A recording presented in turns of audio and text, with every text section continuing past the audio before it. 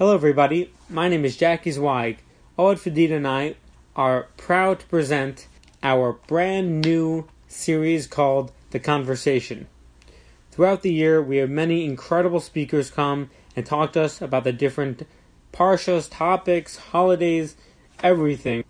So we decided that it'd be a good idea to have our speakers come and have a conversation with them and get a little more details into who they are and their views on being a proper Jew involved in Torah life. This week we have Shlomo Rafaelov joining us. Thank you so much, Shlomo, for coming. And Ohad has the first question. So let's start this off. In general, when you talk about Torah, a big idea that we see throughout is the methodology that you use when analyzing Parsha is through Ptuchas and Stumas, which is generally not viewed as. Usually when people talk about the Parsha, they take one idea or one question that they have on a specific verse in the Parsha, and then they start analyzing it. And what we see generally when discussing Torah with you is that there's a broader picture, and you're using these terms called Ptucha and Stuma. So maybe you can elaborate on what exactly is Ptucha and Stuma, and where did it originate from?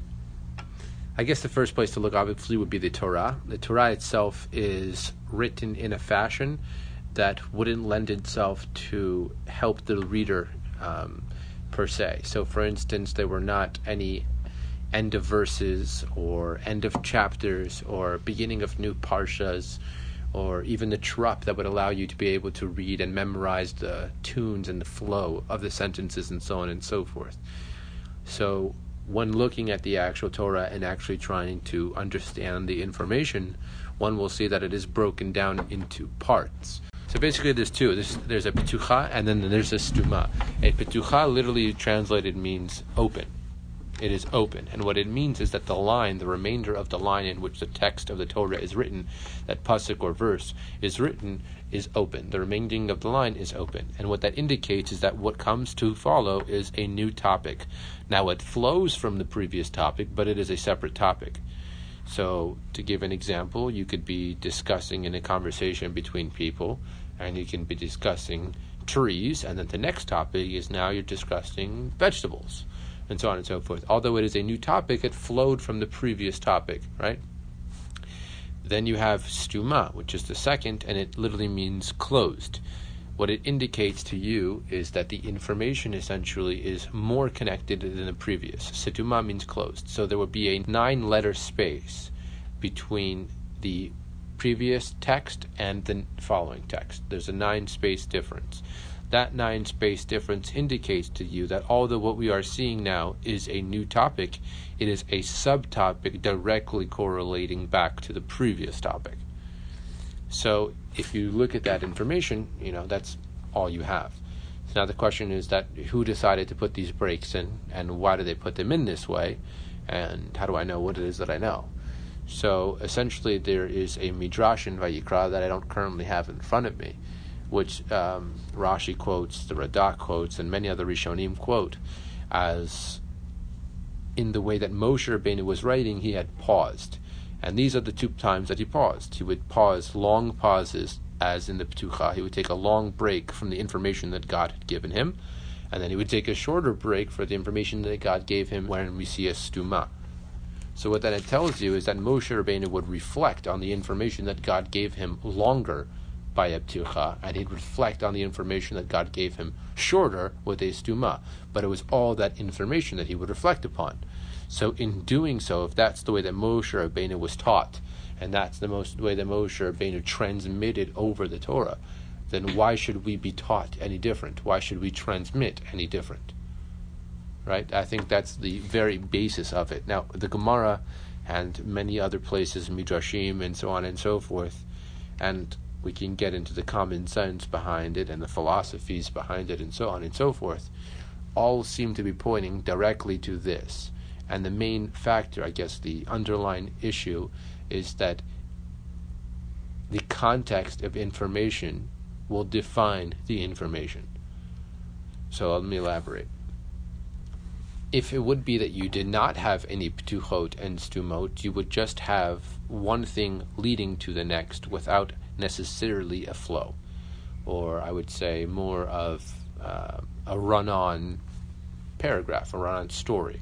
Right? Any person that's ever written a book or written a story knows that it requires paragraphs in order to differentiate between the different ideas and then to be able to pull them all together into this one story.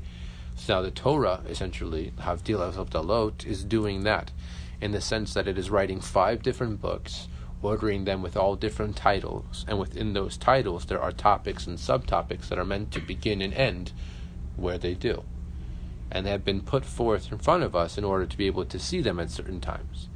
I know that they've been put forth in these certain orders, beginning and ending as a parsha, or actually as it should be called a sidra, specifically, is because Chazal have 2 ways to be able to actually go through the Torah. Once in every 3 years, and once in every year. Right? They would either complete the Torah 3 years, it would take them to complete, or they would complete the Torah in 1 year. Now, either way, the Petuchot and the Stumot would always be the same. It's only a matter of what you are seeing that week in terms of how many Petuchot and how many Stumot.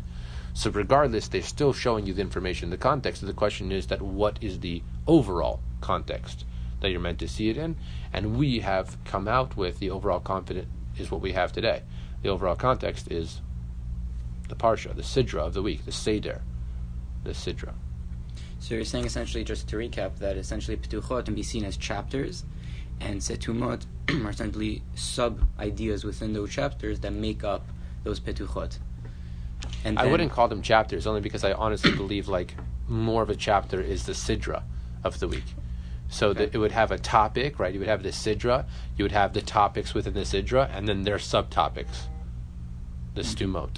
That's what I would think. Now I'm happy to be wrong, but that's what I would think. Right. Yeah, go ahead.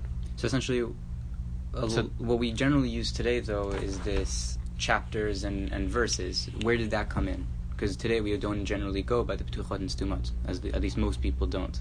So I need the information in front of me as to exactly the times and dates, and I'm happy to find the source and just actually, put a link to it or whatever it is, like that type of thing. But it was made originally by the St. James Bible, I think that was the first people to do it. Essentially, it's come by the Christians because they came across the problem, is that you can define things contextually, but it makes it very difficult to look up something if you don't have numbers, right? And the thing with numbers is they don't necessarily tell a story. They don't tell you the information, but they tell you where to find the information. So you'll have page numbers and line numbers and so on and so forth in any other book. But in this one we didn't have, so it made it difficult to find. So if, let's say, you were looking in a book, how would you know which verse to look and where would it be found? So they broke it up into chapters and into verses as well. But that was never done by the rabbis. It was only kept because of ease. Right. Never in terms of transmitting information. Right, which for our sake doesn't really provide us any significant value other than ease to learn the Torah. So what you're saying is... Doesn't add value in terms of transmission. It only adds value in terms of location of psukim. Right. So what's emerging is this idea that Torah is extremely contextual, and that there's a very specific context that we're meant to approach the Torah with. That idea is something that we would have to elaborate, but what I am saying is the Torah is definitely doing that. The Torah is definitely providing information in a specific context that it wants you to be seen, and it's been carried out by our rabbis. The question is that why is the information necessary to be seen like that? We can see through Gemaras and so on and so forth. Does this mean that some of the information should be thought about in terms of the information that is there and separate from the information that comes later? Meaning that we should try and understand this information as is separate from other information, let's say a couple of lines later? The self-contained idea? Yeah. Like what people do? How they self-contain ideas and then just basically attack the Rashi on it? I think that there's definitely a value to being able to look at a text and have it be the entire world to you.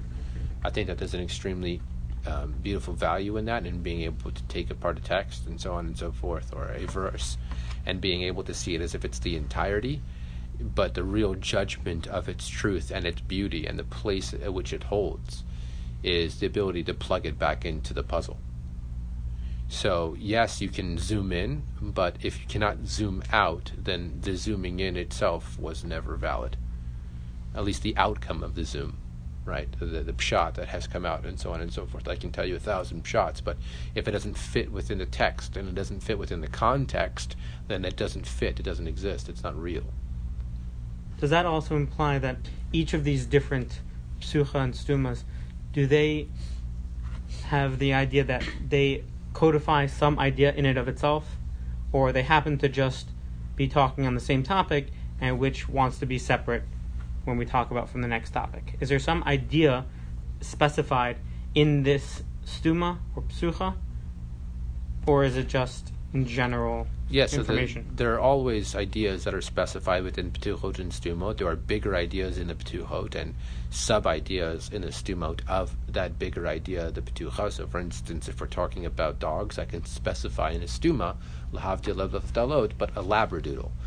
Right? Dogs in general are man's best friends, and then the subtopic is, well, a Labrador specifically has a special bond than any other dog, if that was true or not true.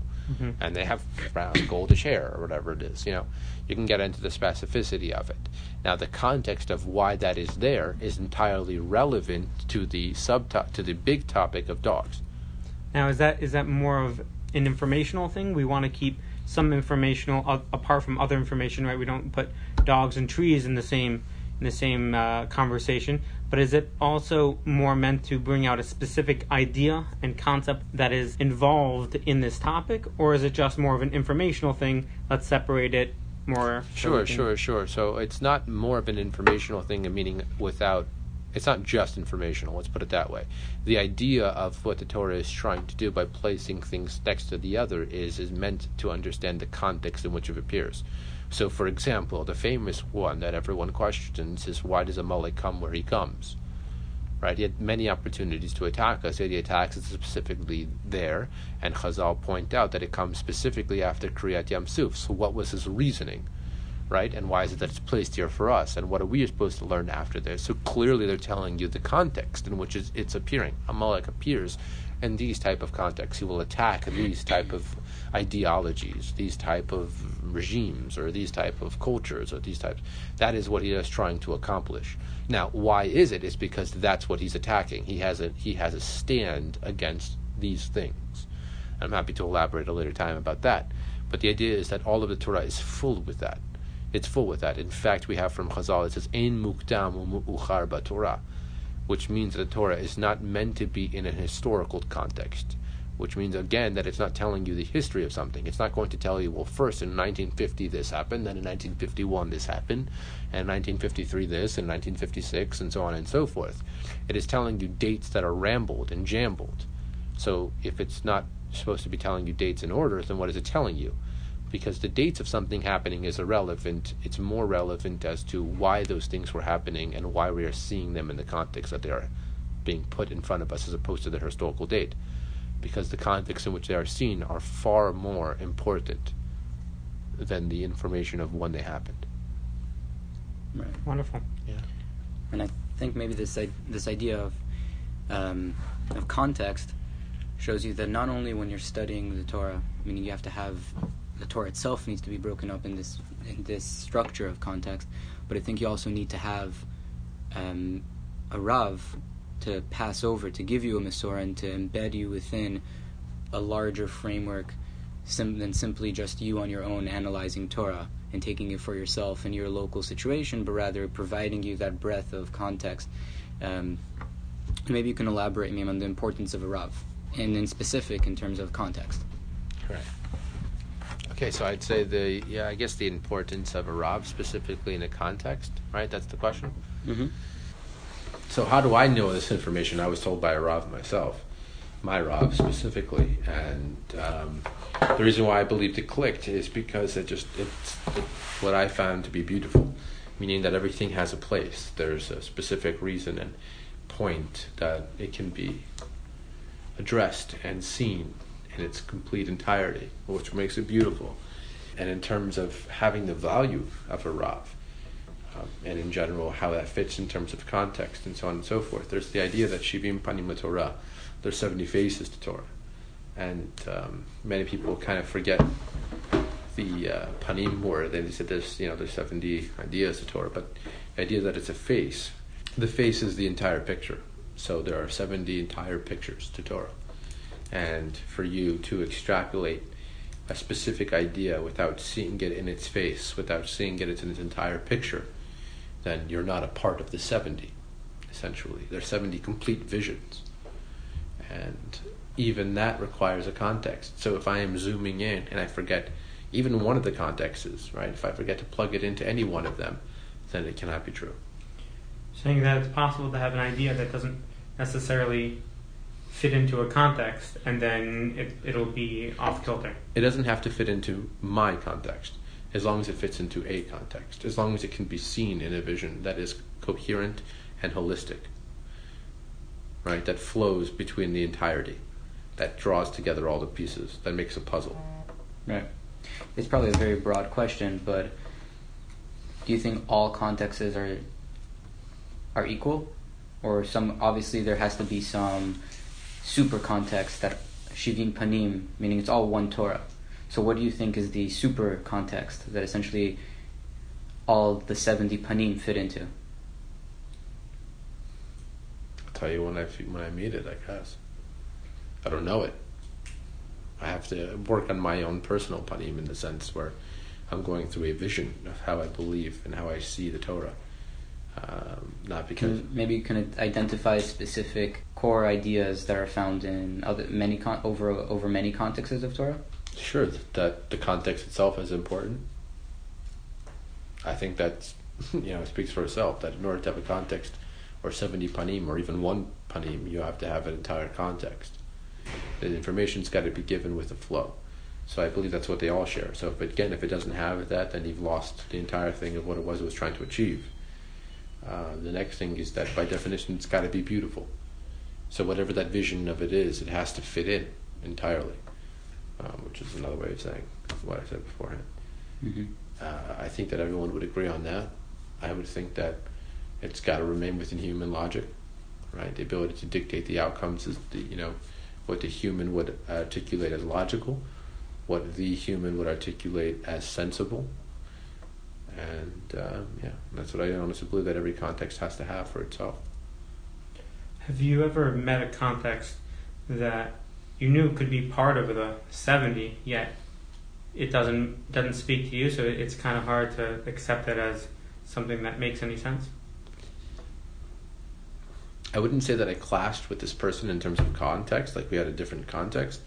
I would say we'd have a different way of going about the context, but we shared in the context.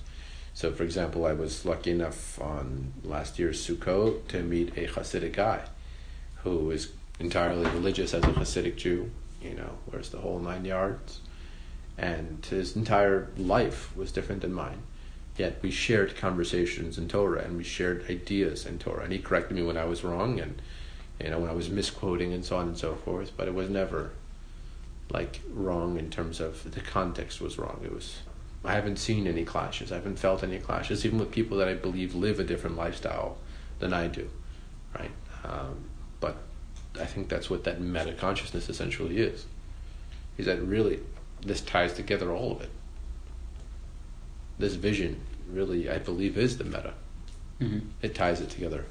That's just my vision. It's able to tie together the people that come from the Hasidic backgrounds and given a Hebrew articulation of it, or a Yiddish articulation of it, and how they hear it and how they think. What do you mean by this context? What do you mean by that? What I mean by this context? What I mean by this context is Ramatis, basically. Mm-hmm. His ability to see a text, see a story embedded within the text, and see why the text is in the context that it appears.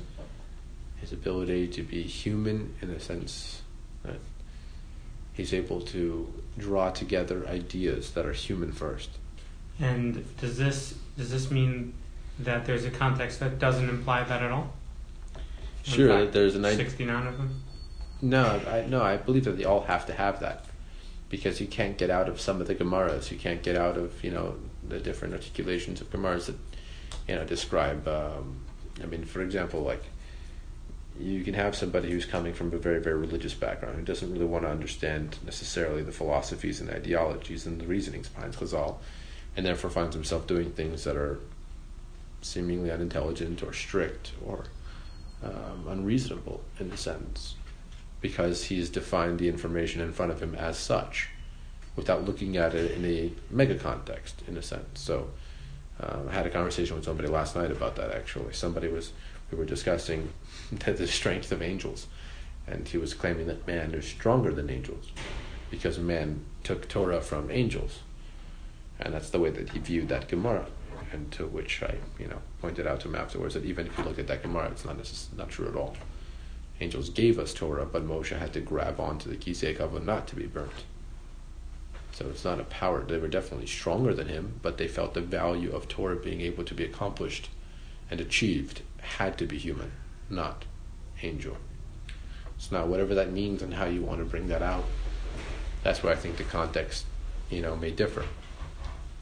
Would you say that the ideas that he thought that he understood would not be in any context? Correct. Maybe you can tell us a little bit more about Rav Matis and how you got to meet him. When I first went to Derech Eitz Chaim, I was shocked by people that were intelligent and seeking truth and being able to cohesively and holistically put together ideas that had to make sense and were durable, and they could be pulled apart and they would still last. And they were beautiful and ethical and moral and did the Torah just. And I learned with these people for a while, and I felt painful at the thought of leaving them, and painful when I actually had to leave them, and so on and so forth, and tried to continue on that vision of my own. So I began to listening to more of their shiurim from a distance, and I started under his son, Shaftel. I had no idea who Rav Matis was at this point. And after that, I started, listening to more shiurim of those type of people that I didn't even realize were Talmidim or Chaverim of Rav Matis and that vision and that ideology and so on and so forth.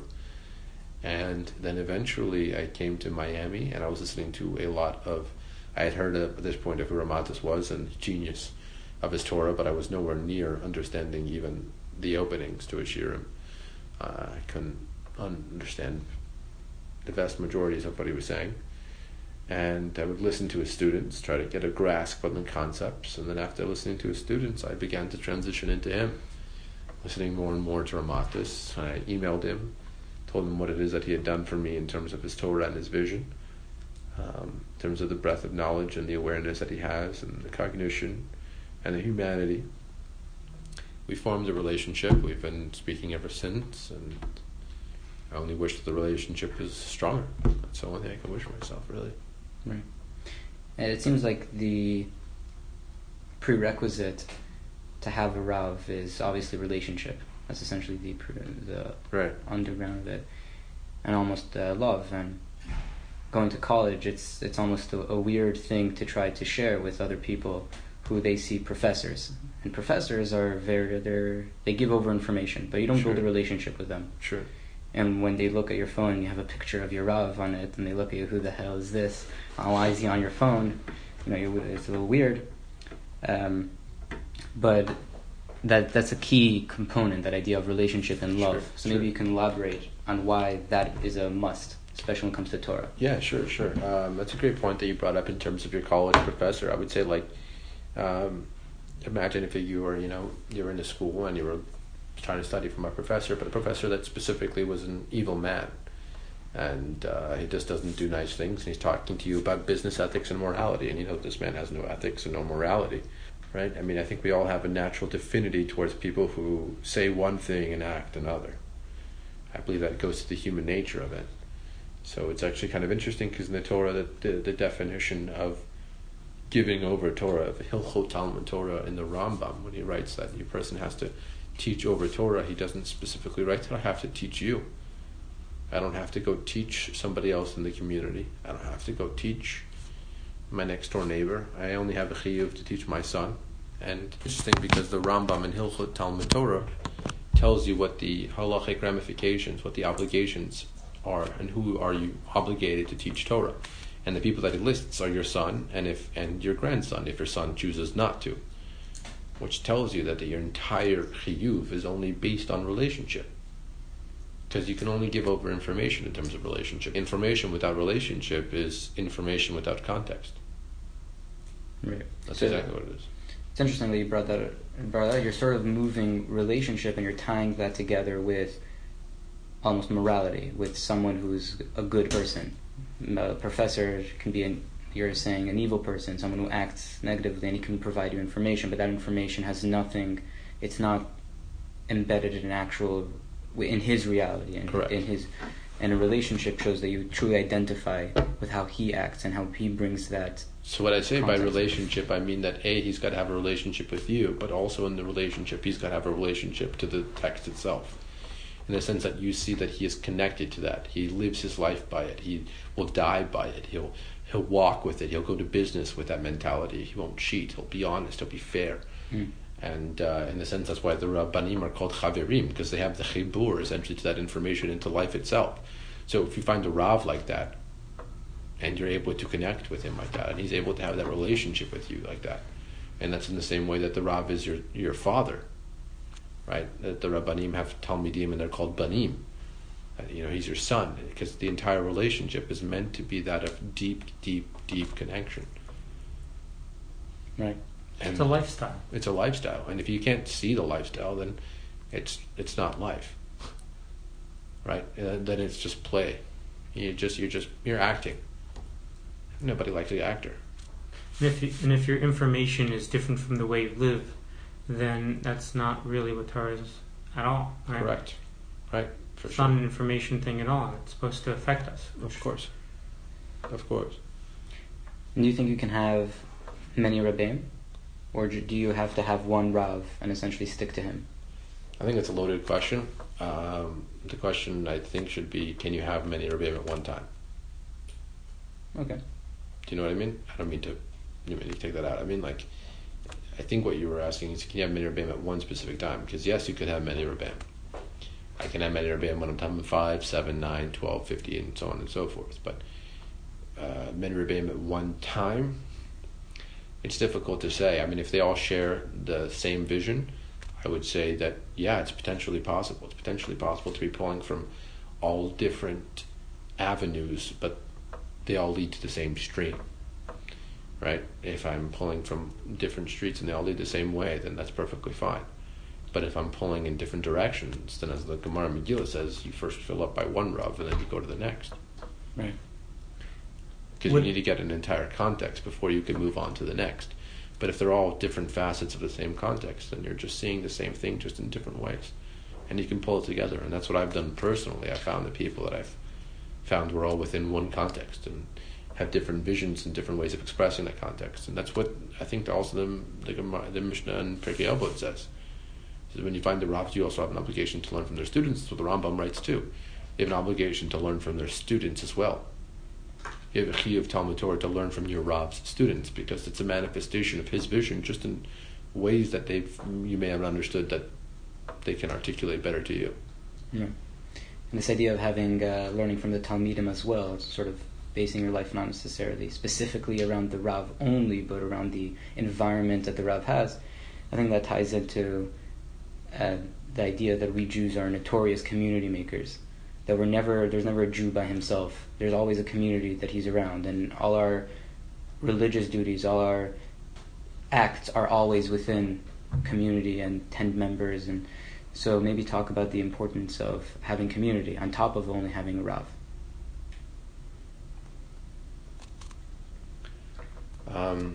To pull it into the context and then moving it to the Rav, to the community, I would say that the importance of the community, just in terms of the context, is it's the backdrop in which you can tell that your context is correct. It allows for external stimuli, that perhaps I'm being brainwashed, or perhaps I'm only seeing it the way that I want to see it, or the way that he wants to see it. But maybe I'm not looking at this holistically. Maybe it's not a beautiful vision. Maybe it only works for an individual. Maybe it doesn't work as a group, and so on and so forth. So your ability to live in a community, definitely where your davenings, your interactions, your daily gatherings are happening there. You're able to now use that as a backdrop, as a place to sense whether or not what you are saying and what you are preaching and what you are doing is correct. Right. So you're focusing not only on community's aspect of growth, but also more specifically on the idea of community as a way to consistently test Right. your worldview. Right. Now the problem Which essentially means that the community doesn't surround itself around the Rav per se, but surrounds itself around a context and a meta context, nothing to do with the individual Rav. Right.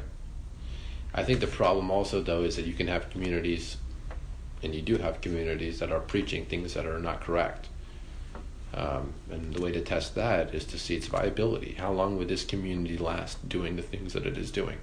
Even though it is a community, even though they are breathing and preaching the same thing, the same ideology, is that something that we can see that if we pulled it into a grander scheme as well, beyond the community, that would be something that would last? Or even if we kept it as it is, would it last? So you can have breakdowns within communities and so on and so forth, because that they just cannot scale up their ideas. Right.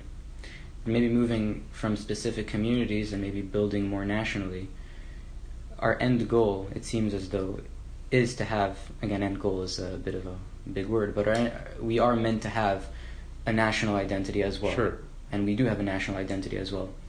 So that essentially might be looked at as the manifestation of many communities interacting, many communities of Israel coming together in one land. Mm-hmm. Could be wrong. Maybe you want to elaborate on the idea of Israel and specifically in terms of having a country of context. Yeah, so I believe that, we're definitely going to have 12 tribes, hopefully back, and these 12 tribes are going to be working together in one land, and not every tribe is like the other tribe, which is why there's 12. And you can tell from the brachot of Yaakov and the kolot, essentially, kind of, that he gives them, is their breakdowns and their failures and their ultimate greatest achievements, and how one of them differs from the other. Reuven is like this and Shimon is like this, and I'm happy to elaborate, but you can clearly see the differences between them, and essentially they are all components of an orchestra. And you can't have one component of an orchestra that is out of tune, but you have to be able to check that individually and holistically. Right? It could be in tune, but not in the right scale. So it's got to work harmoniously together, the entire community. And the only way that you could essentially scale it up is scale it up and then see how it works. For instance, it may work on a community level, may work on a tribal level. Individually, this may work perfectly fine. But when you start to incorporate other tribes and so on and so forth, do you see failures? Do you see breakdowns? So you have to address the failures. You have to address the breakdowns. Why is it that we're breaking down? What is it about our individual vision that won't open itself up, that won't work, I guess, in a system that is greater than it? And you have to readdress those issues, and we've been readdressing issues for thousands and thousands of years. Right. We've been trying to work together to work on a holistic vision, and so on and so forth. It seems interesting that the tribes itself usually stay pretty separate. They live in different lands. They marry into into each other. Even the Yerushas, it gets very complicated very quickly. Is there something that is meant to join us all? Yeah, holidays. 3 times a year, we all go to the same place, sleep right outside. Doesn't matter where your home is. You all barbecue in the same places. You're interacting and so on and so forth. And it's not like we're isolated to a point where we can't, visit Shevet Dan and Shevet Naphtali and so on and so forth. Those are always possibilities, especially places of city. And you would have to, if you want to get certain things done. Zevulun works by the sea, so if you wanted things to be coming, importing and exporting, you got to go to somebody in Zevulun. And if you wanted to be speaking to a Talmud Chacham, you go to Yisachar. And if you wanted to speak to a king, well, then you're going to Yehuda, and so on and so forth. So all of these things come together as different ingredients that make together, the collective whole. And it just comes together in just one beautiful orchestra. Right.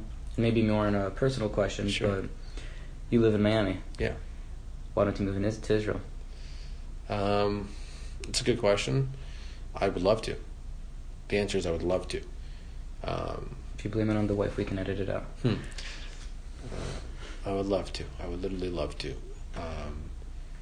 I think that it is extremely important for me. Maybe not something that I could scale up for everyone, but what I do believe is that might also be true for everyone, to have a parnasa, to be able to support a family, to be able to get the things that your family wants for them, because first and foremost in the halachot of tzedakah is personal.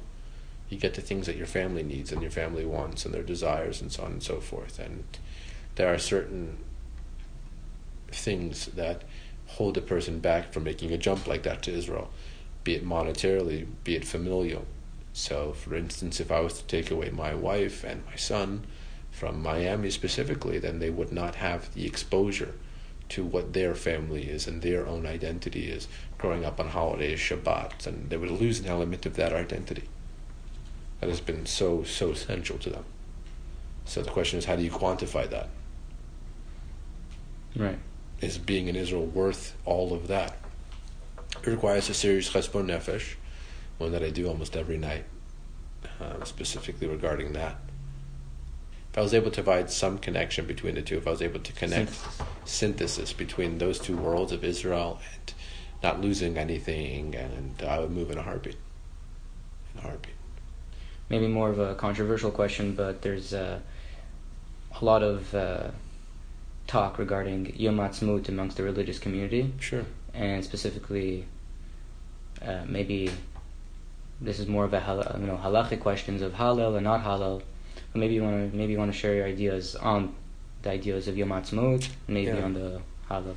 So I've heard this from my Rebbeim, one of them in particular, Rabbi Dweck, and I hold very strongly by the statement that he had said, and I'm only paraphrasing here, but the failure, I believe, of the people to understand is, regardless if you believe in the current state of Israel as being the utopian state, regardless if that's what you believe, that Israel is perfect in its current state, the ability is, what a person should recognize is that we're home for the first time in 2,000 years.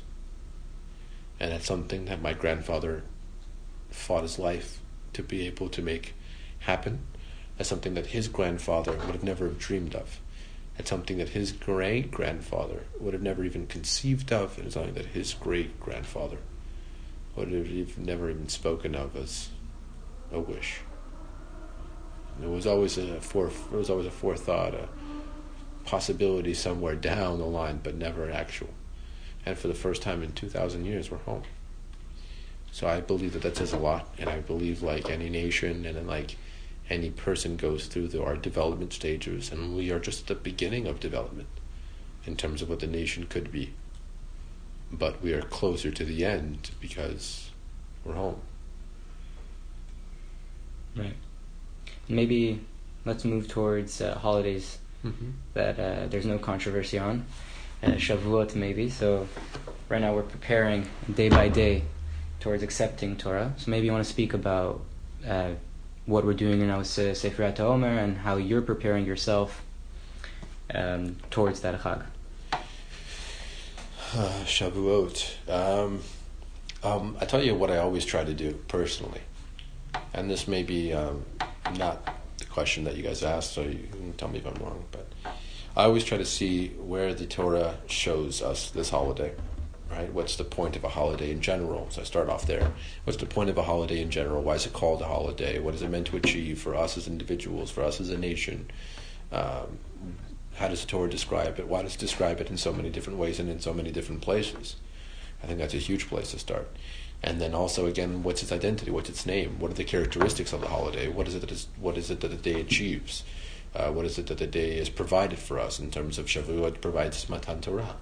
All right, well, what does that mean? Where were we? What does this actually affect then and now?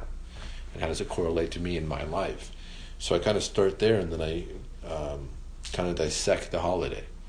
And I can tell you what I've come out with, but I think that's like a class more than like, right. But what I'm doing personally to prepare is, I believe what everyone does on some conscious level, is that every day is meant to be the sipur, right? The story. Not just a count of, right? Because anybody can count to 50, but the point is that it's supposed to be a story, a Sefirat HaOmer, in the sense that it's meant to be intimate, and you're telling over the story of your life and how each day is connected to the next day. It's a storyline of what you're trying to achieve, the end goal, and look at what I've achieved this year. And you focus on that for 50 days. And the why Why does it have to be the way that it is? Why does it have to be the counting up? Why does it count in general? Why does the counting appear not as a specific date on the calendar, but only after the harvest is done, which is uniquely weird? I mean, every other holiday, you have... Yeah. Every single other holiday, you have a specific date that it is meant to be. Yom Kippur is the 10th of Tishrei, Rosh Hashanah is the 1st, and so on and so forth. Every single Pesach, the 15th of Nisan, all of them a specific date except for Shavuot. It is meant to be counted the Shabbat after the end of the harvest. Well, that's really weird. So what day is it? It does not judge based on the lunar, it's not judged based on the solar. Just whenever the harvest is over, then you start counting. So you're entirely dependent on agriculture, and you're waiting for the agriculture, and that's when you begin counting. All right, well then, so that's a weird notion. So why is this one unique in this sense? And how does that have anything to do with what is it's trying to achieve? And how does it help it, in a sense, achieve it? So I definitely want to be respectful of your time, so I think we'll stop this here. Yeah, I think we'll end the conversation here. And thanks so much for sitting with us. Yeah, Shlomo, thank you so much. Thank you, guys. It's a lot of fun.